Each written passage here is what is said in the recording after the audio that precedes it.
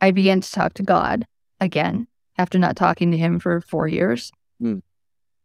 And after, my parents didn't come to see me till the second day I was in the hospital. And they walked in the room. I told them what had happened.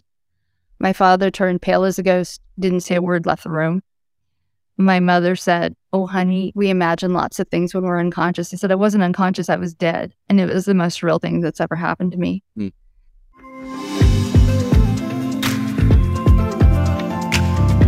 Hey friends, we have a very special guest today with a topic that is on the hearts and minds of every single person in the world at some point in their life: death. Some look at death as a part of life, others the inevitable they'd rather not think about, and some are actually haunted by the thought their entire life. Our guest today, Heidi Barr, is a hospice nurse and author and is also a Jewish believer in Jesus. Today, she's going to be sharing with us about her personal experience of death and what brought her to faith in Jesus. Hold on to your seats. It's going to be good. Hey, Heidi, it's so great having you here. Hi, Jeff. It's nice to be here. Yeah, thank you so much for being here. I'm excited. So I just want to jump right in. So as a Jewish woman, what was your childhood and family life like? And how did you, as a Jewish woman, come to put your faith in Jesus? I was a Jewish kid, and as a Jewish kid, I was raised in an Orthodox community. It was a relatively small Orthodox community of about 150 families in Iowa. It was strict Orthodox. We had separation of men and women. Women were upstairs, balcony, behind a curtain. I loved it. We didn't have pews. We had davening benches. Kids got to run all over. Everything was kosher. The ark was in the middle of the room downstairs.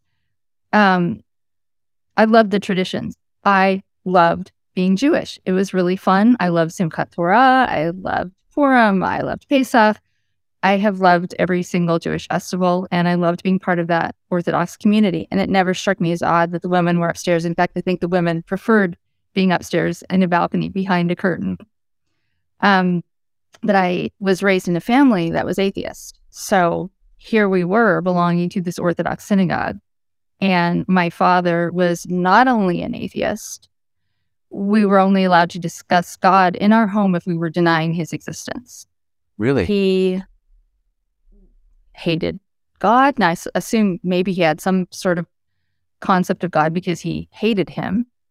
But he used to say, this was kind of a mantra that was repeated from the time I was a small child, and it was repeated daily. There is no God, there is no heaven, there is no hell. You are an accident of science. Your life has less significance than the tiniest, most microscopic speck of dust in the universe. He said Christians are weak. They need a crutch, and they fool themselves. So I actually thought Christianity was an entirely different religion, and they worshipped an idol, that Christians worshipped a statue. And I had no concept of Christianity. I had been to a church once. I was in second grade, and I spent Easter with a friend, and she took me to church the next day. And I remember the pastor preaching about Jews being Christ killers. Now, I didn't know what Christ was, but I was really scared people would find out I was Jewish. Yeah, tell me. But we lived in this town where, yeah, sure, there were 150 Jewish families, which gradually dwindled until there was just mostly our extended family. But it was probably 99% Christian, maybe more. And so all my friends were non-Jews. And I did love being Jewish, except that I had this weird dichotomy. I had this weird separation that I was dealing with. From the time I was a very small child, I believed in God. I don't know why I believed in God. I believed in God, the God of Abraham, always. And my dad did not. My mom did not. My mom, I say in my hospice book, my mom set a mean Passover table, but she had no concept of God, and she could not discuss religion if her life depended upon it. And yet I prayed. She actually called me her little nun. I prayed to God every single night.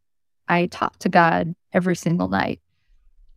But our family situation was very challenging. I know you said there was love in your family. You had a nice home. I had a warm coat in the winter. We had plenty of food.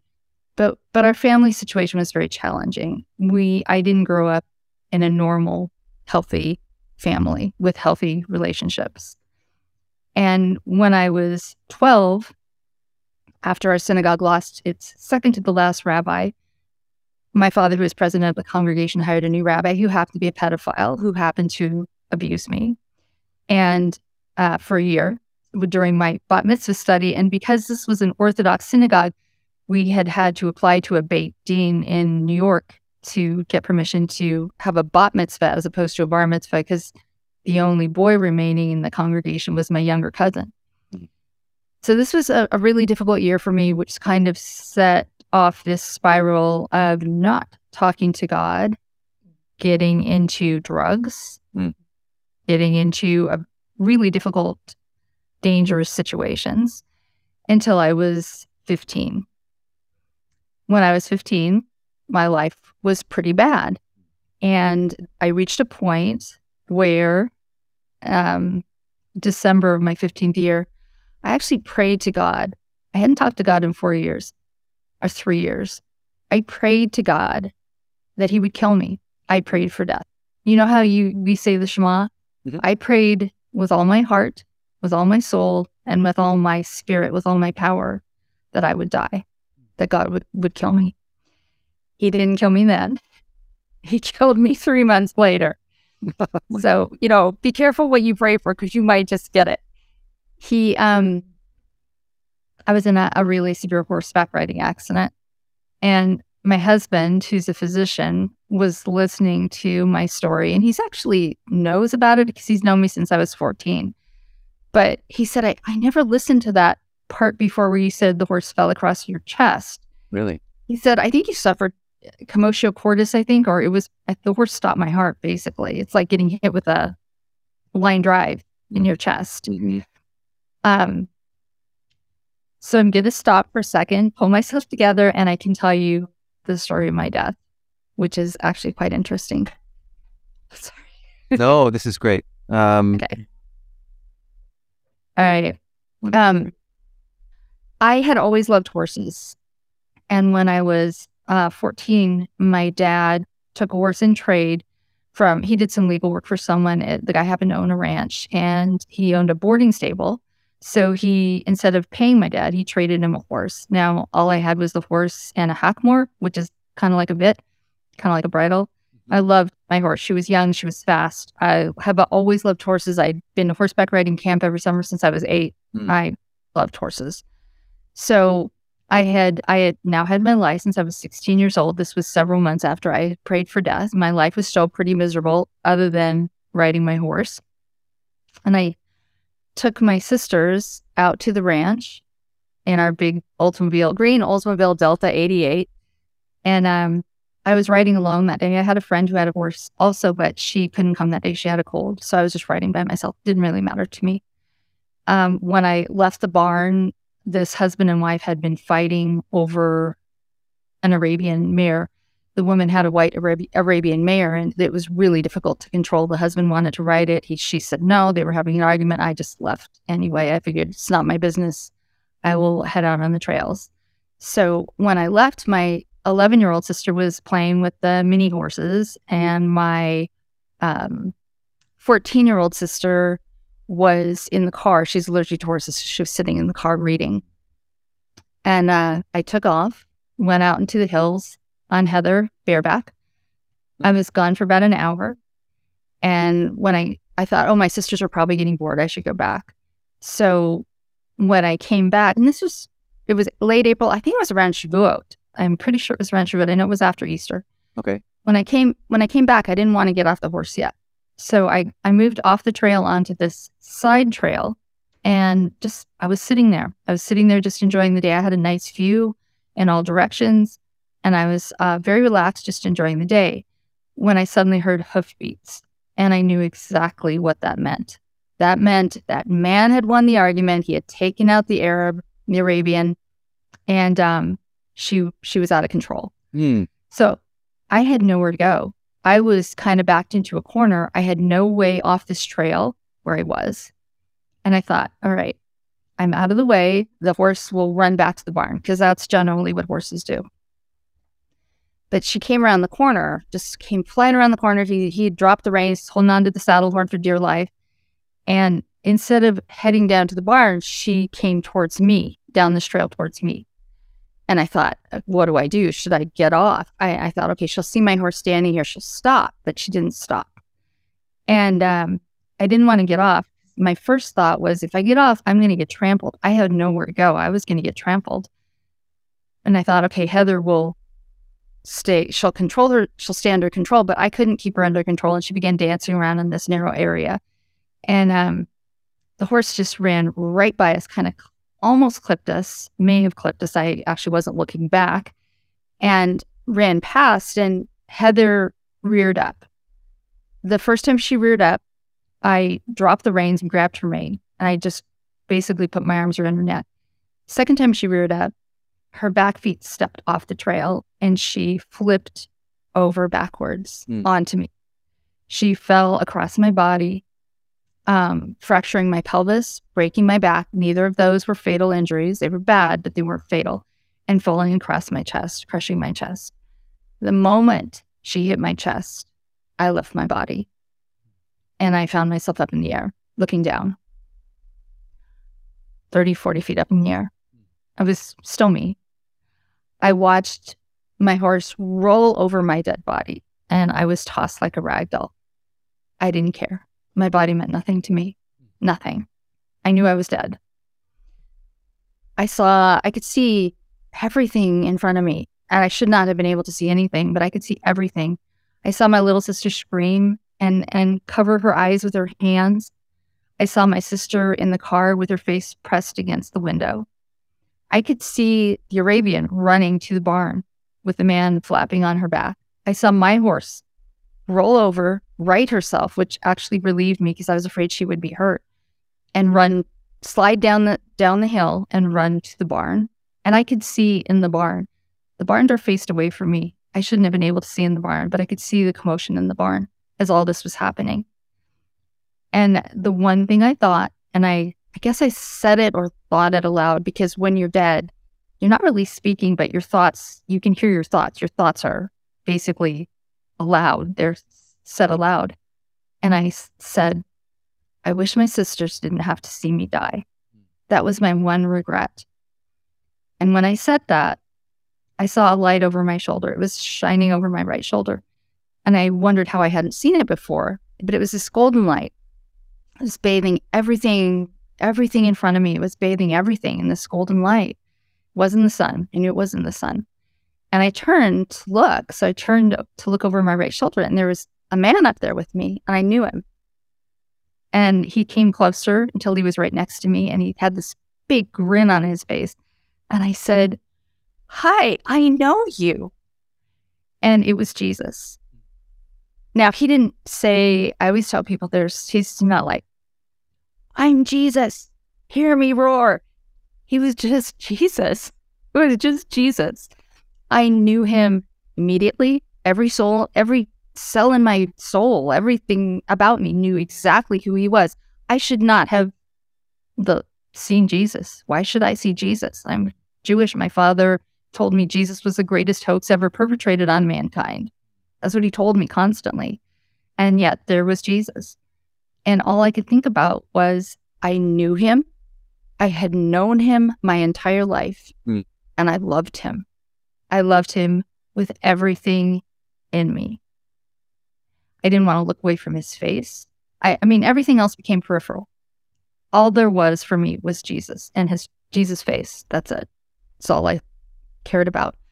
And, you know, I don't have the right words to describe this. And I can't tell you everything because I can't remember every single thing we said. But all I know is he is funny. He is joy. He is love. He is everything good in the universe in one person. He's everything that is good and joyous and happy and life-giving is in him. And he showed me I had a life review within his presence.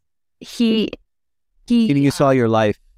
I did. Yeah. All at once. It wasn't like it went, Frame by frame. Step by step by step. It was all at once. And I was 16, and I was 16 and I knew about the 10 Commandments, and other than lying to my parents to get out of the house, to sneak out of the house, I hadn't broken any of the 10 commandments. I hadn't murdered anybody. I didn't covet anyone's goods. I was a nice kid. And, but I still had a life review, and it was like watching this tape of your life, except it was 3D and it was alive, and you were re-experiencing everything you had done. And I saw him from the time I was in my mother's womb forming. I saw him sitting next to me when I was an infant, talking to me. I saw him at every stage of my life. He was always there, which is kind of weird to be having Jesus right next to you, showing you your life, and you're watching your life, and you're watching your life, and your life with Jesus. Right. And I realized when I had been praying and I had been talking to God when I was a little kid, I was talking to him. It was he who was sitting at the side of my bed, listening to me. So there were a couple times he stopped the tape. Once he stopped the tape because there was a really funny scene and we both cracking up about it. But there was another time he stopped the tape of my life to show me when I had hurt someone. And it was to me, so unimportant at the time, but it was really important to him. My father was driving me to Hebrew school when I was 10 years old, and he'd picked up a 13-year-old boy, take him as well. And I was very tall for my age, and this young man was really small for his age. And I just looked at him sitting in the backseat of the car, and I said, "Why are you so shrimpy?" And that was such a mean thing to say, and I'm not generally a mean kid. And I felt his heart shrink in his chest. I felt the impact my words had on him. So everything I did or said to someone else, if it was a good thing, I felt that. If it was a not so good thing, I felt that. I'm sorry to interject, but when they say the sticks and stones may break our bones, but names will never hurt me, they hurt so much. Those names hurt even more than sticks and stones. I'm telling you, and the wounds last for a lifetime. Yes, absolutely. And that's what he was showing me. And I knew I didn't want to do that again. Now, does that mean I've spent the rest of my life being perfect? No, I'm not perfect. Believe me, I'm not perfect. I have 3 children. I'm not perfect. The same. Yes. So, but I realized what he wanted to show me was everything you do, it doesn't go away. It comes, you're going to take it with you. If you do good, it lasts forever. But if you do bad, that lasts forever too. You have to think about what you're doing here on this planet, in this life. You have to be aware of that God is watching.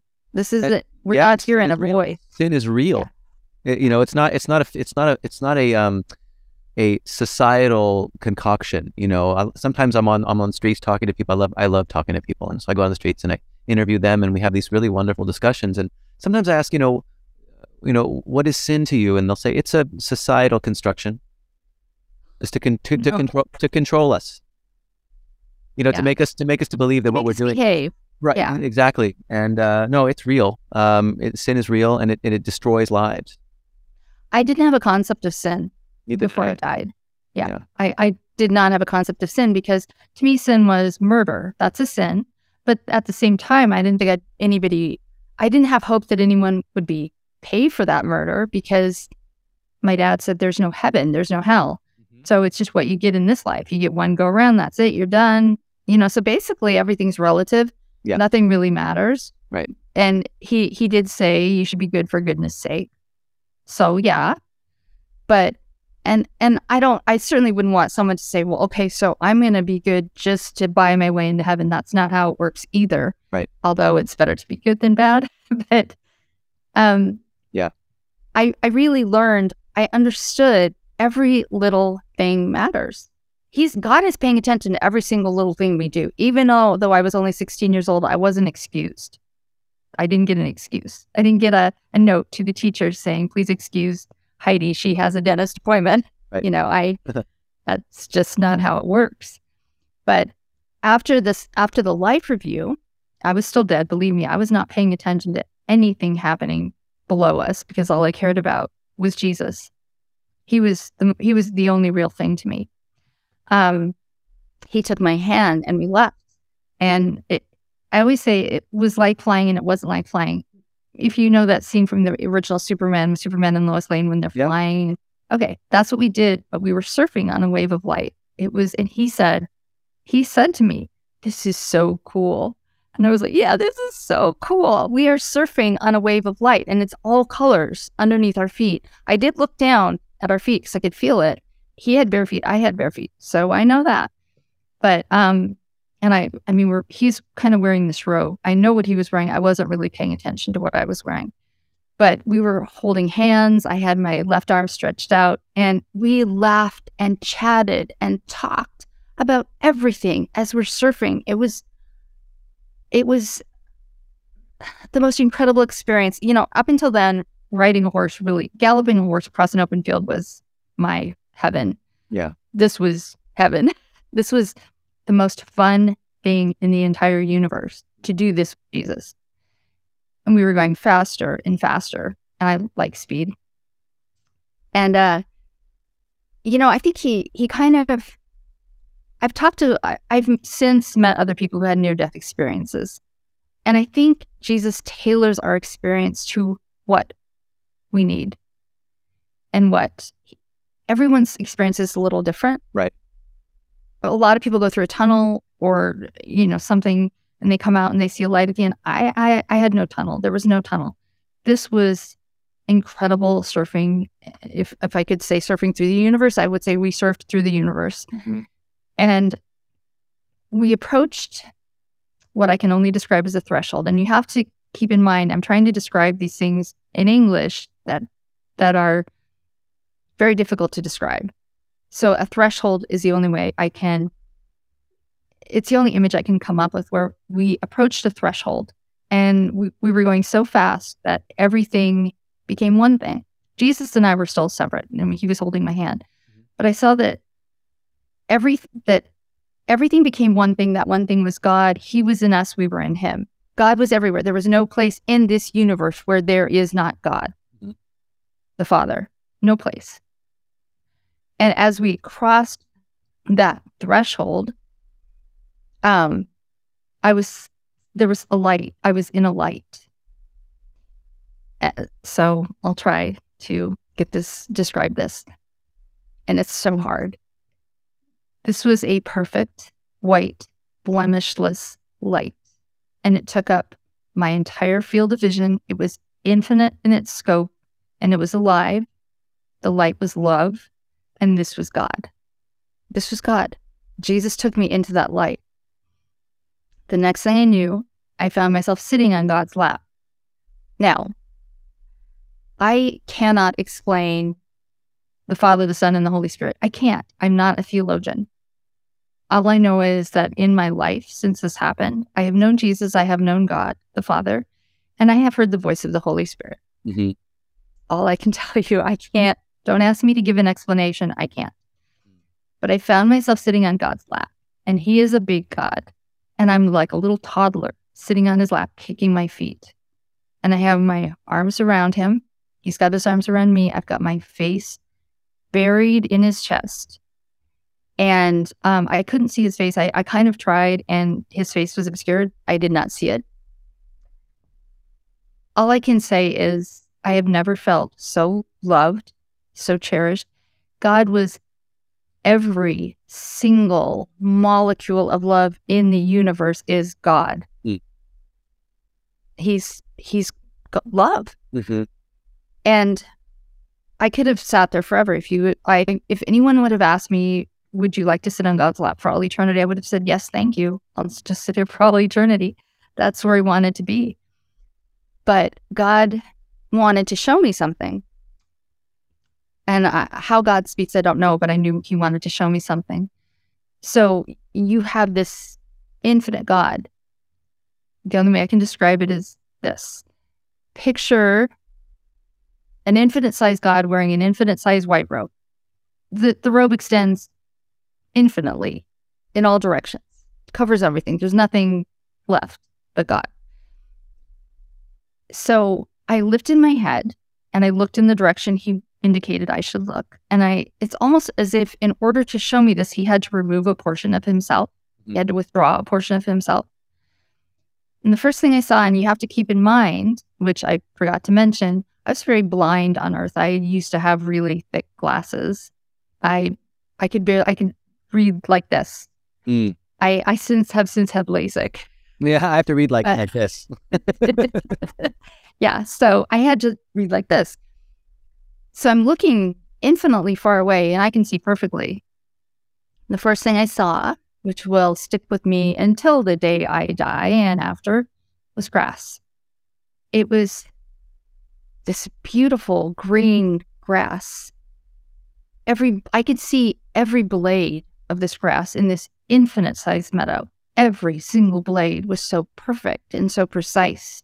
And the green was the green. It's like the green here, but it's the real green. The green here, all the colors here are a reflection of the colors there. Wow. So I'm looking at this real green. This is a living green. And I look a little bit farther and I see flowers. And these flowers, there was one particular patch of flowers that caught my eye, and they looked like irises. They were this beautiful blue purple. And I could see every part of the flower. I could see every vein in the petals. I could see every single part of the flower. And the colors, again, these are living colors. These aren't the colors. They're the same colors here, but they're living colors. They're the heart of colors. They're the essence of color. And I looked farther and I saw grove upon grove of trees. Like, think about quaking aspen trees. I could see every tree, every branch, every leaf, and every vein in every leaf and every tree. And we're talking an infinite number of trees here. And I could see every vein on every leaf on every tree. And I realized everything was moving, but it wasn't wind. The grass was singing. The grass was singing the praises of God. And the flowers and the trees were moving to the song of the grass. And it was God moving through all those things that brought life to them, that they moved in God's light. And I looked a little farther, I could see a path now, and figures coming towards me, people. They were singing, and their voices were beautiful, but I couldn't make out their faces. I couldn't see anything clearly. It was as if there was still a veil there. And I couldn't tell. I just saw a number of people coming down this path. And suddenly Jesus was right there. And he said, "You didn't die. You have to go back." And I said, "Nope, I'm not going back." And I put my face back into God's chest. I said, "I'm going back." And he pulled my hand and he said, "You didn't die. You have to go back." And really, this is hard to resist Jesus. You don't tell him no. You honestly do not tell him no when he says you're going to do something. And I said, "I'm not going back. I'm not going back." And this time he said, "You didn't die. You have to go back." And he just pulled me right off God's lap, and God let me go. And I was screaming, "No, I'm not going back. I'm not going back. I'll feel pain." I knew very well I was going to feel pain. And there was no surfing. There was no wave of light, just bam, right above my body. And he's there with me. And I see my body laying there. I was kind of laying on my side. And I saw Charlie, the ranch owner, next to me, kneeling next to me. He was crying and he was praying. And nobody had done anything. It was just quiet there. Nobody did CPR back then. And everything was silent. And I didn't know how I was going to get back in my body. But Jesus shoved me in. It was like just shoved in from underneath, from behind. And I hit the inside of my face. What you have to picture is your soul gets sucked back into your body and you hit the inside of your skull. And it's like coming up against a brick wall. And I panicked because I was so trapped in my body. My body was not moving. I was struggling inside my body. And suddenly Jesus is in there with me. And he smoothed my arms into my arms. He smoothed my legs into my legs. He made me whole again. And I mean, he talked to me the whole time he was doing this. I got a lot of messages from him. And after I was whole again, it took me a long time to figure out how to take a breath, how to open an eye, how to talk. And I remember finally taking a breath, cracking open one eye and saying, Charlie. And he just said, thank God, threw me over my horse, which you don't do. No, you don't move someone with potential spine and neck injuries. Yeah. Yes. Rode me down to the car, threw me in the car, put my sisters in the car, drove right past the hospital, carried me up to my bed, left me there. I don't know what he told my mom, but she drove him back out to the ranch, and my parents left me there for 24 hours before they realized I couldn't walk. I was in shock. My recovery was very lengthy, but it's a miracle. I recovered fully. I should not be able to walk. Wow. But the interesting thing is, and I told my sister right then, my little sister shared a room with me, and she stayed with me after my mother left to take Charlie back. And I told her what had happened. I told her everything that had happened. That was as much talking as I could do at that point. I could not talk. And my mom, even when she got back, she slid a heating pad under my back. I couldn't feel anything, so I didn't realize it was burning me. Oh, wow. And I did end up with a 3rd-degree burn, which then later became a decubitus ulcer in the hospital. So my recovery was quite lengthy, but I did recover completely. I did not even receive the appropriate treatment. Wow. God is the one. God healed me. Yeah. And the interesting thing is, it never occurred to me I wouldn't walk. All I could think about was Jesus. All I could think about for the first 24 hours was Jesus. All I could think about the whole time I was in the hospital was Jesus. Huh. It never occurred to me, oh, you're really injured here. You may never walk again. Never even entered my mind. So, but I did recover, and I knew when I was in the hospital, okay, this is what happened. What do I do with it? Right. So I began to talk to God again after not talking to him for 4 years. And after, my parents didn't come to see me till the second day I was in the hospital, and they walked in the room. I told them what had happened. My father turned pale as a ghost, didn't say a word, left the room. My mother said, oh, honey, we imagine lots of things when we're unconscious. I said, I wasn't unconscious, I was dead. And it was the most real thing that's ever happened to me. So she asked me if I wanted to speak to a psychiatrist. I said, that's fine. The psychiatrist came in, I told him the same thing. He left. She asked me if I wanted to talk to the rabbi. We had now a new rabbi. My parents joined a Reformed temple, and this rabbi was well known for his atheism. Right. And he came to talk to me, and he patted me on the shoulder, and he said, so tell me about this hallucination of yours. And I said, it wasn't a hallucination. And I told him everything that happened. And I said, I was dead, and it was the most real thing that's ever happened to me. And he said, oh, it was a hallucination. I said, no, it wasn't. So that was the last I saw of him. So this wasn't something I could talk about in my family. Right. And I was in the hospital for a long time. I was recovering at home for a long time, but everything changed. You have to understand something about Jesus. He's not a nag. He doesn't say, don't use drugs, don't drink, don't hang out with those kids. He's not a nag. He didn't say that to me, but I knew exactly what he expected of me when I came back to life. No more drugs. No more hanging out with druggy kids. Focus on school. I made a decision while I was laying in that hospital bed about where my life was going to go, because I actually never expected to survive beyond my teenage years. They were that bad.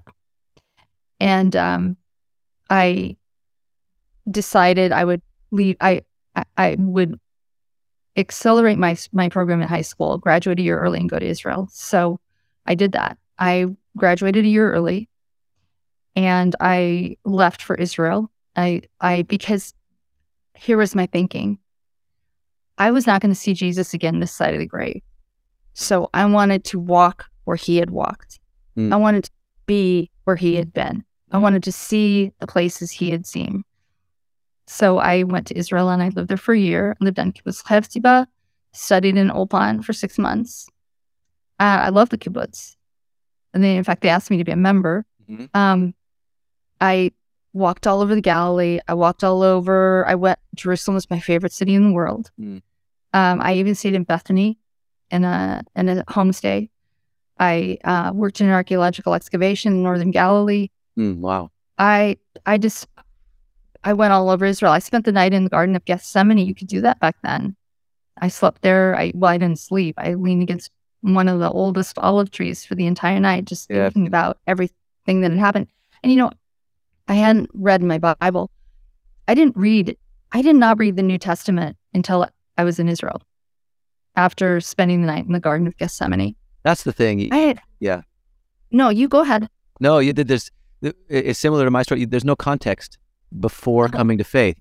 And you come to faith in Jesus. He changes you, resurrects you, makes you into a new person. And then you go read about what happened to you. Yes. Yeah. Did you even read our own Bible? I didn't even read our own Bible. No. I had read, I loved the story of Ruth. I'd read the story of Ruth. I'd read the story of Esther. I'd read a little bit of Joshua, a little bit of Kings. And I think I read Genesis, Exodus, Leviticus. I skipped over Numbers. I skipped over a little bit of Deuteronomy. That was it. And I think I knew a little bit of Jeremiah, maybe. That's it. I had never even read our own books. Yeah, same. So I had no context other than what my father taught me. Right. No context. So it wasn't until Israel that I began reading. I thought I read the New Testament, which I then realized, wow, this is a totally Jewish book. Yeah. This is a Jewish book from start to finish. I don't even know. And I thought, if you're Christian, how do you even understand a word they're saying?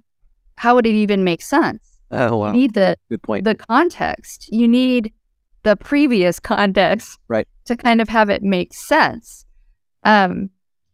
So then I later went on to read our own scriptures. But it's like, I was a kid. I couldn't prove to somebody, oh, look, here's this proof text in this Psalm, or here's this proof text in Isaiah. I didn't know that. I didn't know any of that. I was a complete novice to all of this. Yeah. So, and in some cases, it doesn't even matter if you have the proof text. So. No. Yeah. Didn't matter to me. Yeah. I knew what I saw. And Jesus has always been, first of all, look, we have kids. My kids are real. Probably the closest thing you get to God as a woman, besides meeting Jesus, is having kids. It's pretty amazing. Mm-hmm. My kids are real. My husband's real. My dog's real. My house is real. None of it. All of it matters. None of it matters. I don't worry. I used to be anxious and worried, and I had all kinds of issues, all kinds of things going on. Yeah. So, Go ahead. The question I have for you is, why, if someone hears this, they might think, wow, I want to die too. Don't. Right. That's the thing. What is it about Jesus that we have to know in order to have that connection with God and real eternal life after death? We're here for a reason. Mm-hmm. I loved this life. I came back loving life. Mm-hmm. I came back filled with love right. for this world, filled with love for the people of this world. And I was a loner before. I'm still kind of loner. If you leave me on my own, that's what I will be. But we are community. God puts us here to be in relationship. Mm-hmm. God puts us here to learn to love and care for our fellow human beings. God, He gave us a bridge, Yeah. He gave us a bridge, which I didn't even know we needed a bridge. Right. I didn't know we needed a bridge. Right. Jesus is that bridge. So you don't want to die without knowing Jesus? I would say I wouldn't want to. I will not speak for anyone else. Yeah. That's one thing I've learned. I will not speak for anyone else. Mm-hmm. I wouldn't want to. Yeah. He is the most important person in my life, and he is a real person. Yeah. If you look at him as human and divine, then I am going to say that just like the colors in heaven epitomize color, just like they're the heart of color, he's the heart of a human being. He is the most human being in the universe. Wow. I wouldn't want to die without knowing him. But I also have Jesus, like I said, he didn't nag me. He didn't tell me what I had to do. I had a choice. I had a choice. I could have chosen to look away. I could have chosen not to follow him. He didn't make me do anything. This was my choice. Yeah. So if you make somebody do something, it's not real. Yeah. Yep. So that reinforces the free will that we know that he gives us to choose or not to choose him. God wants us. Yeah. He, as my husband said, God certainly is a needy God. He needs our, well, he wants our love. Right. He does not want to lose anybody. Yeah. Wow. Incredible. Wow. Well, thank you so much for sharing that. It was riveting. I mean, I didn't want to say anything. I was like, it's just like watching a movie, and you're working on a new book. Whenever that comes out, let me know. We can add that to the description and the link. But I just want to say thank you for sharing your story. And if there's anything before we go that you'd like to mention to someone about themselves, if they're going through struggles or trials, what you might give as a word of encouragement. I went through a lot of trials in my life, and just because I met Jesus doesn't mean they stopped. Right. Good point. But I always knew God was with me. I wasn't 100% certain before I died. After I died, I knew Jesus was with me. I knew he was with me every step of the way, and that no matter what happened, and this is one of the things he told me, your life is in good hands, which is a test of faith, because it took me a while to figure out what he meant. What he meant was good, bad, indifferent. I'm here. Your life is in good hands. Mm-hmm.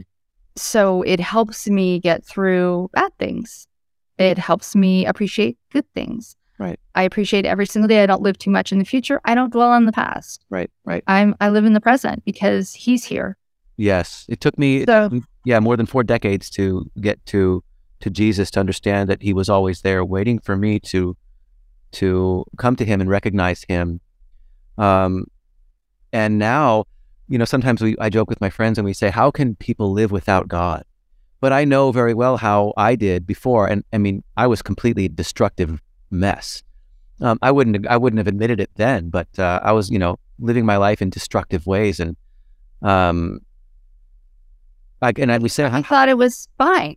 You probably thought I didn't see that. I didn't think there was anything wrong with it. I mean, I had some conscience issues every once in a while, but I just, wrote it off and justified it. But we sometimes say, how can people live without God? And I can't imagine my life without him now.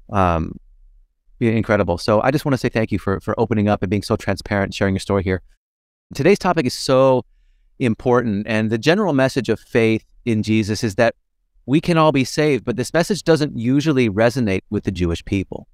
I love how you explain this topic and what Jewish people need to be, what they need to know about it, really. So what do Jewish people need to know about their salvation and relationship with God that they are missing?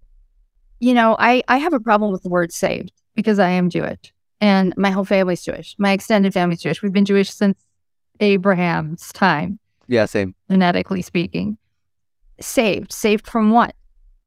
Every single Jew I know, if you say, are you saved? They'll go like, what? Is there a bus going to hit me? Right. Is there a shark? Great white shark coming? Saved from what? Saved from a tornado? Right. It doesn't make sense. There's a better word. There's a better description. I understand what saved means, but even for me, that was it's like saved. What exactly are you talking about? Saved? Right. There's no context. We don't have context of that as growing up as Jewish people. Right. Zero context. Right. It's what it is a gulf. There is a chasm between us and God. Jesus is the bridge. Jesus is the gift God gave. He's our Mashiach. We talk about Mashiach all the time. He's our Mashiach. He is the bridge. He fills that chasm. He helps us cross over that chasm. We are separated from God. And I suppose a better word is, have you made teshuvah? And I know Orthodox Jews use that as well, but have you turned to God? Do you understand your need for God? Yeah. And I want to interject real quickly, because the word tshuva, or tshuva, as some would say, means repentance, but the idea of repentance means different things to different people. So as a believer in Jesus or a Christian, Tshuva means turning back to God, turning towards God. Basically making an 180-degree turn, turning back to God. Exactly, and releasing our sinful behavior and putting that behind us. But tshuva or repentance to a religious Jew would be becoming religious. Yes, it would be practicing the law, observing the law more, mostly the oral. Yes, right, the oral tradition. And so when we say tshuva, it's almost like saying Torah. Torah means maybe the 5 books of Moses to someone and the oral Torah to somebody else. So right. Yeah. Right. It's actually a really complex issue. Mm-hmm. And it's hard for Jews and Christians to bridge that gap. Yeah. We have to keep in mind, and this is something that I didn't know growing up, Jesus was a Jew. He lived and died a Jew. He was crucified a Jew. He was resurrected a Jew. His followers were Jewish. I believe it's Disraeli who said, I am the blank page between the Old and New Testament. Madam, I am the blank page between the Old and New Testament. He was a Messianic Jew. Mm. I, for a long time, thought, even as a Jew, I stood with a foot in 2 worlds. It took me a while to realize I don't. I'm in one world, and that's God's world. Mm. But it's also accepting, and I accept the fact that I'm Jewish. I am a Jewish believer in Yeshua. Yeah. 100%. But I also had to accept the fact that there is, now I always knew there was evil in this world. We see it every day. Yep. There's no question there's evil in this world. But I didn't understand that there's personal evil. There's personal sin. It's not just the 10 commandments. It's not just all the little oral Torah laws. It's not the 600 whatever they are commandments. Mm-hmm. It's not breaking all that. There is personal evil. And our hearts, and this is so hard to describe, but our hearts have not been reconciled to God. So it's more of a, Jesus is the reconciler. He's the advocate. Mm-hmm. He helps reconcile us to God the Father, to our Abba. That's what he does. Yes. Do you know, this is so hard to explain, Mm-hmm. but saved simply doesn't cover it for Jews. Right. Saved isn't a word Jews understand. Saved has a completely different context. So when you're speaking to a Jewish person about salvation and a reconciliation with God, how would you put it? You know, in early times, we exiled ourselves from God. We made our own choices. We decided we were going to do it our way. Yeah. So we essentially put ourselves into exile from God. Mm. He's always been there. Mm-hmm. And sometimes he makes a new covenant with us and we're back together for a little bit. But we keep break it. doing this. Yeah, we keep doing the same thing over and over and over again. Right. Jesus is the permanent way to stop doing that same thing over and over and over again. Well put. Stop exiling ourselves from God. That's what our intrinsic nature will keep doing. Right. So I'll just do it myself, do it my own way. And through the help of his Spirit, we can actually keep our eyes on him. Yeah, that's incredible. Yes. That's a great way to explain it. I appreciate that. So, yeah. So, thank you so much. I mean, a lot of Jewish people that I talk to, we steer away from that word saved. I mean, no context. There's no context in our background, in our upbringing. Yeah, it's not in our teaching. And so I guess if you're out there and you're not Jewish and you're watching this, I think it's important that when you're speaking to a Jewish person to really try to kind of get a glimpse as to where they're coming from. And so that you can actually, and maybe watching videos like this as well is helpful in how to communicate your point. Mm-hmm. Because one message is the message for all, but it doesn't fit all. And so we have to contextualize our message to the people that we're talking to. And it's really important to really know your audience. And I think this is really helpful. So thank you so much, Heidi, for that. You're welcome. It is really important. And saved doesn't mean that much to me either. Reconciliation and redemption means everything to me. Saved is a mystery to me. Do you understand what I'm saying? Yeah, totally. It's not. I mean, it's not a mystery to me now. I get it, but reconciliation. Reconciliation and redemption are words that we can find in our Hebrew scriptures. So, yes. So, thank you so much. That's wonderful. You're a hospice nurse and have helped and comforted countless people over the years as they approach their last days. First of all, what is hospice? And with death being such a consuming topic in our lives, how can people truly find hope and real peace in their death? Wow, hope is a huge challenge. Hospice basically is, it is enabling, hospice nurses enable the dying to live to the best of their ability until they die. We keep patients as comfortable and functional as possible, and we stay with them through their death, and we stay with the families after death. We follow up for 6 months to a year.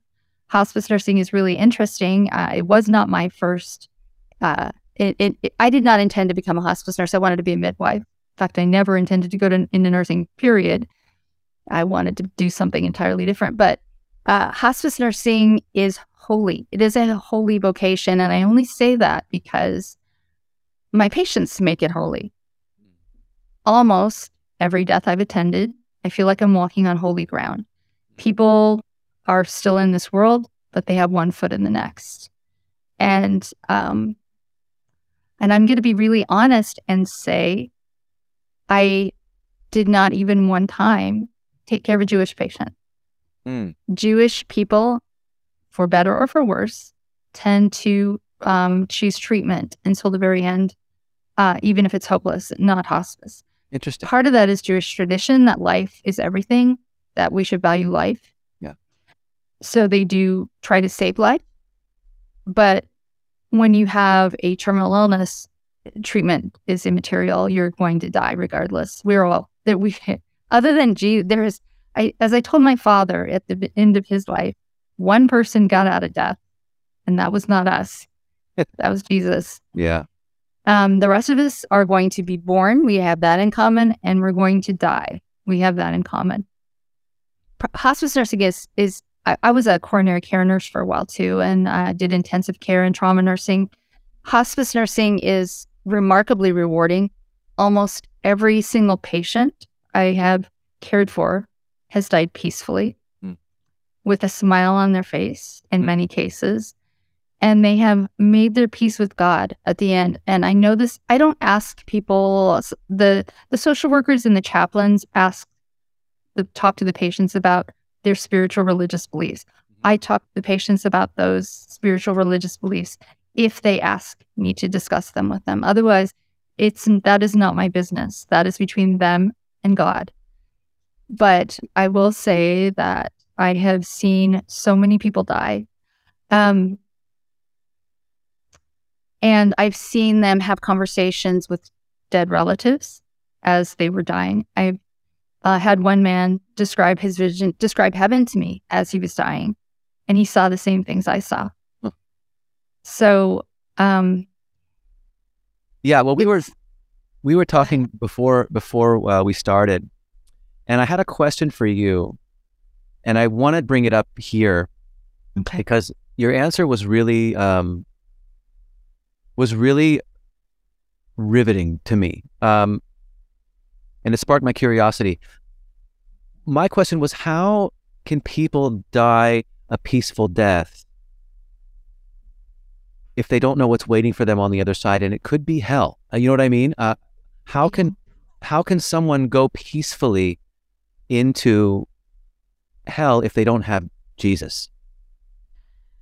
You know, the way I look at this, because you can't make someone choose God, is that God is there with everyone until the very end.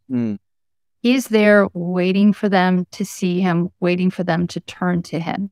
He does not abandon them. He does not willingly send people to hell. God doesn't say, go to hell. He doesn't do that. That's not what God wants for us. Now, I have witnessed some people who I'm pretty sure didn't go to heaven. It wasn't a great experience. Fortunately, that's been very rare.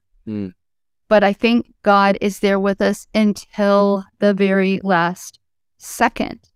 I know the way I look at it is we're all in God's hands. He has a plan for us. He does. He's there with us.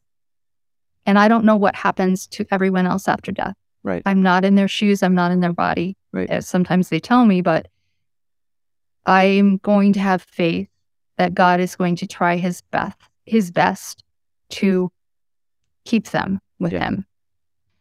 As I mentioned, my father was an atheist. My mother was an agnostic, probably an atheist. And yet, in the last 20 minutes of his life, my father saw Jesus and accepted him. And it was a very supernatural experience, his death. My mother, who had dementia, had a near-death experience 10 days before she died permanently. And she saw God. She saw Jesus. And we had 2 days of my mother, whose brain was pretty close to gone, back. I had my mom back for 2 days. And we were able to talk about everything. My mom had a code. We weren't allowed to talk about my death in my house. We never could talk about it. So she had a code that she would use. She would say, do you think Charlie's still alive? Do you think he still owns Shady Lane Ranch? And that always meant she wanted to talk about my death. She wanted to talk about Jesus. That was her code. And the last time she was conscious, she sat up in bed. She gave me this really mischievous grin, looked straight out of Jesus' playbook, and said, do you think Charlie's still alive? Do you think he still owns Shady Lane Ranch? And she winked at me, and I knew immediately that she had been with Jesus. And she said to my husband and my daughter, one of my daughters, we were all there, and she said, you all go and have fun. I never had fun in my life. Life is meant to be fun. Those were her last words. What? And she went into a coma and she died 10 days later, but very comfortably, most comfortable death I've ever witnessed. My father had the biggest struggle because my father struggled. He fought the good fight. He fought to deny Jesus until the very end. So he was given, God granted him visions of hell and visions of heaven in the months before he died. My father kept choosing hell until the end. Wow. So, and I'll tell you, the hell my father envisioned is exactly the hell I imagined for him. But in the end, it was just my father and me, and he chose God. And you have never seen such a transformation come over someone. So I will not judge anyone. It's not my job to judge people. That's God. That's up to God. Right. I'm not the judge, and I'm not the jury. Right. So God's there. God gives us a choice. My father chose wealth. And it took him a long time. It took him 94 years. It's a testimony to God when he says, I will never leave you or forsake you. No, God, believe me, God doesn't want to be separated from any soul. He doesn't. But he gives us the choice. He gives us the choice. We have free will. Right. Because love compelled is not love. Right. Well, Heidi Barr, thank you. Thank you for sharing such an intimate story about you and your family and your work. It is holy work. And I just pray that God continues to bless you with more wonderful experiences of people coming to faith in Jesus, and that your life is continuously blessed. So thank you for sharing that. So I wanted to bring you on to discuss this sensitive issue, how to best deal with it, as Jewish believers in Jesus are more and more people are putting their faith in Jesus as time goes on. I can see it here on the ground in Israel and also in the States. What are some ways that Jewish believers in Jesus can best address their families and deal with the consequences that sometimes come along with sharing their faith? I think the hardest thing is just getting the words out. Although for me, it was easy. I just spilled them. They just came out of my mouth because, in all honesty, Jesus is important. I don't care about the rest.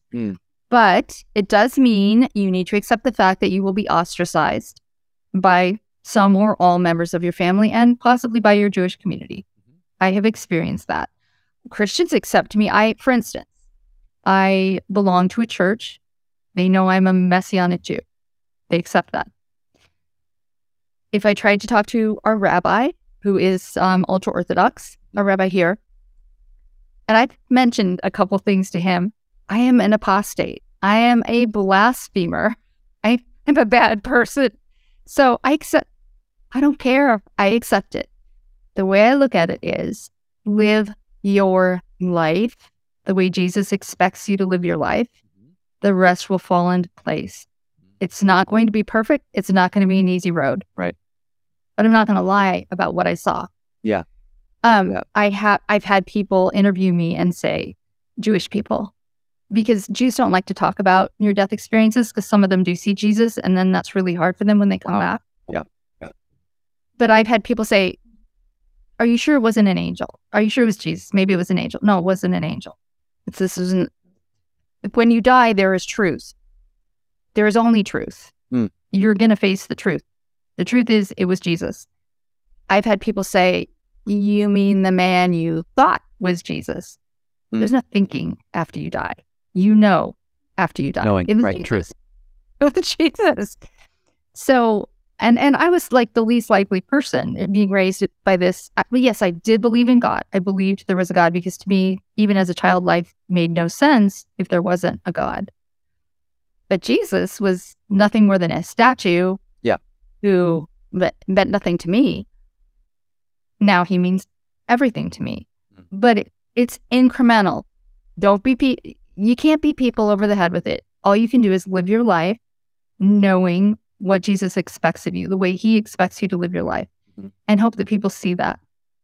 I'm married to a Jewish man. I have known my husband since I was 14 and he was 16. He came from a very secular Jewish family. He is a physician, very logical, very skeptical. But I think, as I mentioned, his best friend is our pastor. And this is hard for him. He has known me all along. He has known what I saw all along. And this is still hard for him. So it's step by step by step. Right. That's encouraging. I remember when I said, we're celebrating Christmas when the kids were little. And he said, what? And I said, we're celebrating Christmas. And we go to a Christmas tree farm and the kids and I are picking out a tree and he says, I'm not getting out of the car. And we pick out a tree and he says, that's the wrong tree. And he gets out of the car and gets the tree. But he loves me. He trusts me. So he trusts in what I experienced.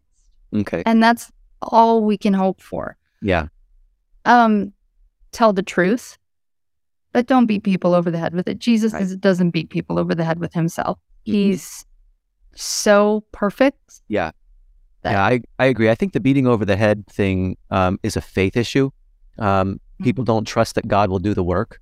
If we present it out there and God will do the work. Yeah. So, I mean, it is a step by step. Some people are at A and some people are at M on their way to Z, and as we go out, I go out on the streets and do and talk to Jewish people about Jesus, and I present them with the real Jesus, and we have a fun and loving conversation. They don't have to agree with me, but there isn't any hostility because I'm not trying to beat them over the head. I trust that God will do the work with what I'm presenting.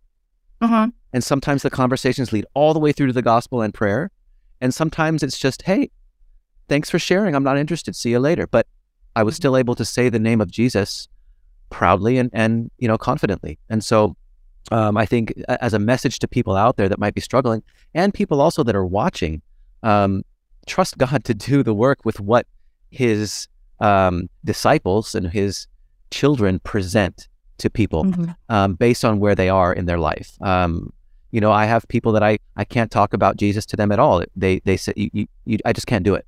No, they'll shut down. They'll totally shut completely. And they've told me, don't talk to me about Jesus. And so I respect them, and I don't, but I already have. I already brought it up, and so it's there.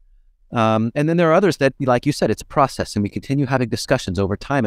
And me, I'm impatient and I want to see them come to faith immediately and on my, on my watch. But, it's a faith issue. It's a faith issue. So I think that, if you are out there watching, if you're curious, or if you have put your faith in Jesus and you're having a hard time facing your family and your community, just realize that you have a support system, which is the body of Messiah, which are those that are believers. You have a support system here at Jews for Jesus. You can reach out to us even anonymously and chat with us on our website at jewsforjesus.org. And you have, testimonies like Heidi's. You can go watch and just be strengthened in your faith and realize that we are here to know God, to come back to a living relationship with Him, to be reconciled with Him, and to bridge that gap. Like you said, we have a huge, what did you call it? A chasm. A chasm between us and God, and Jesus is that bridge to bridge that chasm back. And once we surrender our lives to Him, He will give us the strength and the courage to do like you said, to live the life that He wants us to live for Him. Yes, absolutely. I there's a little bit of difference between people who had near-death experiences when they were younger as opposed to when they were adults. Those of us who were younger, because I've talked to another Jewish woman who died. She had a really bad death, boy. And she sat on Jesus' lap in heaven while they decided if she was going to come back or not. We don't worry as much about it because we figure God's got this under control. I have total faith that when you put it out there, God's going to run with it. I'm not God. I'm not God Jr. I can't make things happen by waving my hand. Right. I have faith, but God's going to do it. Yeah. Not me. Yeah. Great point. Yeah. That's great. Wow. Thank you so much. And like I said before, if you are watching this and you are a new Jewish believer in Jesus, or you're actually curious, feel free to reach out to us at jewsforjesus.org. You can chat with us anonymously, send us an email and so forth. So Heidi Barr, thank you so much. If you haven't seen Heidi Barr's other videos, go check them out. They're riveting, fantastic. And I just really appreciate you, Heidi Barr, for everything that you've done here today and everything that you continue to do for people in the world. Thank you so much for your service. Thank you. And thank you for what you're doing. It's pretty amazing. You got more strength than I have. It's not mine. Yeah. It's not mine. There's a lot that I do now that I wouldn't have chosen. That is true. A lot of times, we go entirely different direction than what we would have chosen for ourselves. Right. So may God bless you, and thank you for joining us. Thank you. You can find more about Heidi Barr and her work in the description below, and don't forget to hit that thumbs up button and subscribe to the channel. You can also reach out to us and chat with us live and anonymously at jewsforjesus.org, and can follow us on Facebook, Instagram, and TikTok. And may you all find peace and hope in our Messiah, Yeshua.